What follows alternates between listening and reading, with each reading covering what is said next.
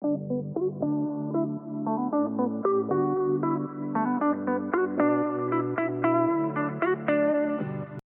back to another episode of How to Connect, a part of the UVM Thrive Guide series focusing on making better connections with yourself, others, and nature. I am your host, Lydia, and today I am with the incredible Alex Dixon. Say hi to the people, Alex. Well, hello, and thank you for your kind compliment. That was very nice of you. Of course, I mean it. And today we are in for a real treat because today we are going to be talking about the Let's Build Together campaign, which was created by the company Lego as a way for people to get inspired and stay connected during the time of the pandemic. So before we get started, we usually like to kick things off here with a quote from the book Lost Connections by Johann Hari. And this is from the chapter of Disconnection from the Natural World, in which Hari states, "Shut yourself in your home, accumulate stuff for yourself there. To a collectivist vision of how to live, we're a group, we belong together, we are connected." And this chapter of the book is a personal favorite of mine, and Hari goes on to talk about how often we as people are trying to find the quickest solution to our anxiety and sadness, when all the while neglecting to really recognize the power of sharing those feelings in the company of others. So I think we're ready to get started. To start off, Alex, can you tell us a little bit about the Let's Build Together project? Yeah, so there's two facets to this. When I was thinking about this earlier, I had completely forgotten about Lego's official Let's Build Together campaign. I was just thinking of the time I spend with my friends building together. But it's a unique marketing campaign in the sense that they have officially stated that it's not about selling more Lego products. It's about just getting the people at home. I think it started around the start of quarantine last spring. And it was just about getting people to build together, spending some quality family time. And it was just really wholesome like that because most people already have some sort of Lego or Lego-like products that they can build and get creative with. And I really find that admirable. But from personal experience, it's pretty much the same thing. I have friends who enjoy building. I've actually gotten multiple people into the hobby because people will say it's too expensive or they don't know where to start. So they come over, they build one of my sets because then it's free. I just keep the pieces at the end, but they still get that experience. And it's always been a good time with the people who want to do it. And I've even branched it out into other building mediums. Like I have a friend who's really into Gunpla. It's a like mini robot building thing, and he got me into it now. I have another friend who we do CCBS, which is actually made by Lego, but it's more similar to that Gunpla system in the sense that you build little robots. So you can do it with more than just Lego, but Lego is great for this because it's so accessible. You can go so wide with it, and you can get really deep with it too if you spend enough time there. Yeah. No, from what I've seen, it's definitely it's an art form, and I always found when I, have worked with Lego pieces, just the actual the actual process of it is so great, and it really gets your mind working, but it also, you can be so creative with it, and you can take different routes, really. I feel like people do building with Lego pieces in different ways, and it's a different thing for everyone. What it stands for you. But awesome. Yeah. So what would you say is your favorite aspect of working with Lego pieces? Oh goodness. I've been doing it for so long that it really is a unique feeling that I get when I do it. There's a certain creative headspace. And because I've been working with it for so long, I have this ability to just visualize parts and how they fit together and knowing that catalog. So it's that application of having all of that knowledge and being able to get into that flow space where I can just go, so to speak. I sit down, I have an idea, I think, okay, this shape looks like this shape looks like that. Okay, here's how we put that together. So probably that almost the puzzling together. No, I know what my favorite aspect would be. It's the way that it allows me to take anything I want and bring it into some form of reality. If there's an oddly specific vehicle design that I want to come up with, and I want to have it be more than just a 2D illustration on a page, I can make a very professional looking model with no glue, tape, paint, or anything like that. I just have to pull out my parts, stick them together, and I can have something that looks like it rolled off a factory floor in hours. And it's just insane to have access to something like that as a consumer. Yeah, to make your ideas come to life. Right, to have them be so tactile so quickly. Mm-hmm.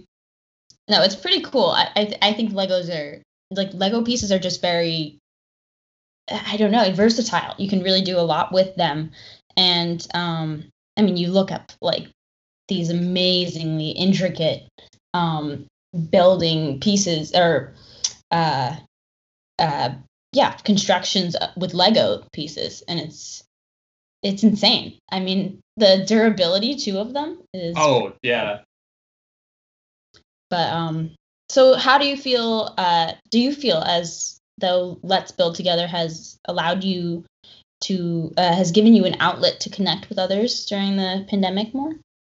Yeah, certainly, because I hadn't started doing it much until then, simply because I hadn't met people who were interested in building with me. For the most part, there was one individual who I had met before, and it's kind of odd that during quarantine, he went home, and I haven't seen him in person since. We'll sometimes build together over video, but beyond him, I hadn't done it with anybody yet. And then after the pandemic and everybody is more inside looking for indoor hobbies, I've found plenty of people to build with. So it has grown as a result of people looking for hobbies rather than social activities and indoor activities that can then become social. And it's something, like I had mentioned with that friend, that you can do remotely over video chat or another service that I'll probably get into later within the podcast.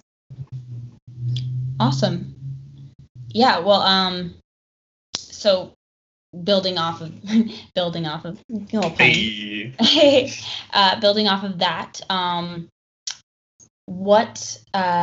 what would you say is like a aspect of maybe Let's Build Together or building with Lego pieces that you think would be enjoyed by people who aren't as maybe necessarily familiar with Legos or Lego pieces?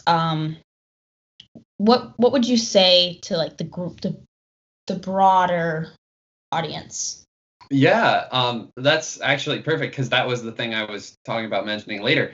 Okay. So there are a lot of people who will come up to me and say that they'd love to get into the hobby, but the issue for them is like either knowing what to buy. I think that might have come up before, or knowing where to start. But the biggest thing is always cost. People say it's too expensive. If I want to build my own stuff, I've got to spend buku bucks. And they're absolutely right. I remember over the fall semester, I had worked on designing this boat car based on an anime, and it ended up being $100 to ship in the parts from all over the world from the used market to be able to build this custom thing. And even the pre-made kits, which are way cheaper than that because you don't have to ship from all over the world, to get something decently sized, you're going to spend at the very least $20 or more.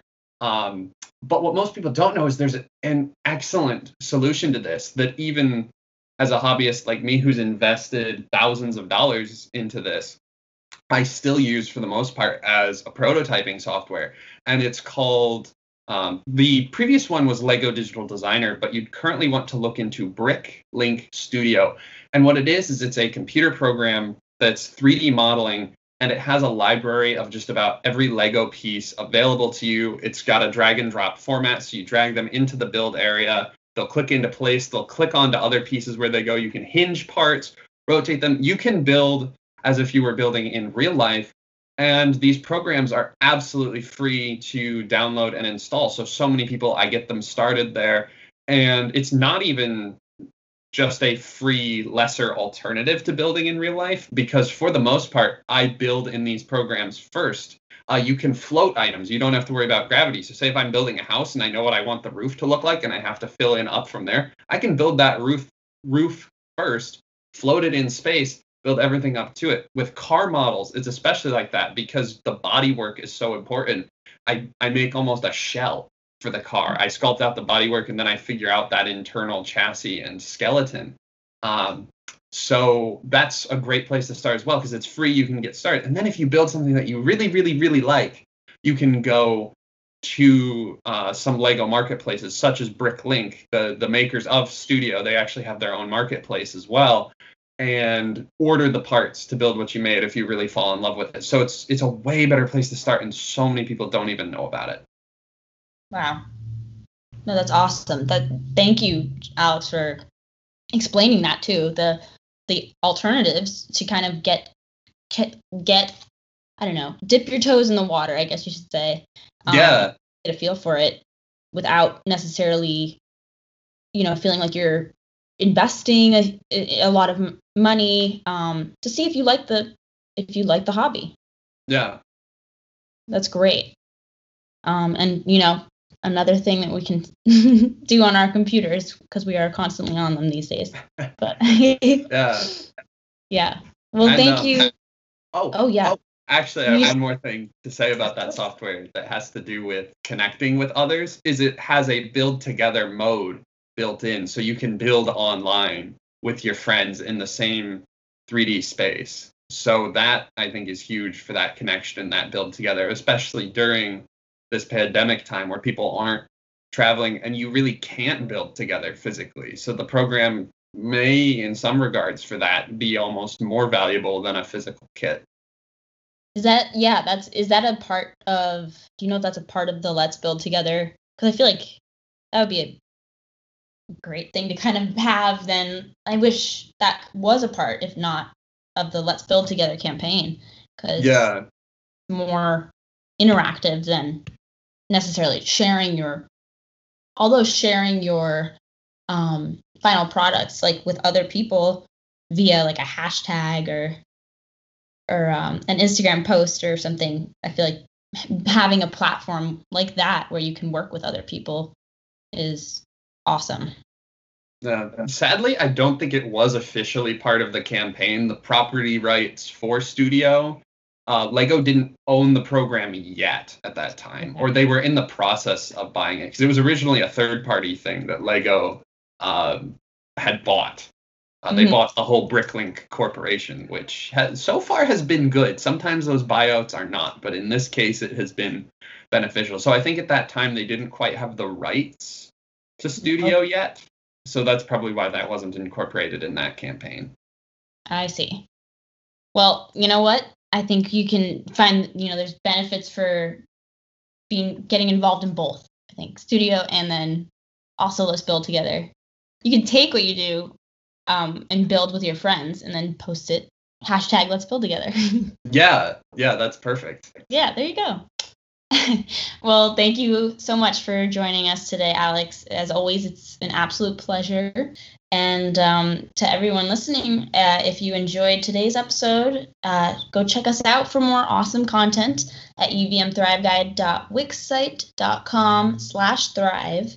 And thank you for listening in. Until next time, I wish you a great afternoon, evening, and night.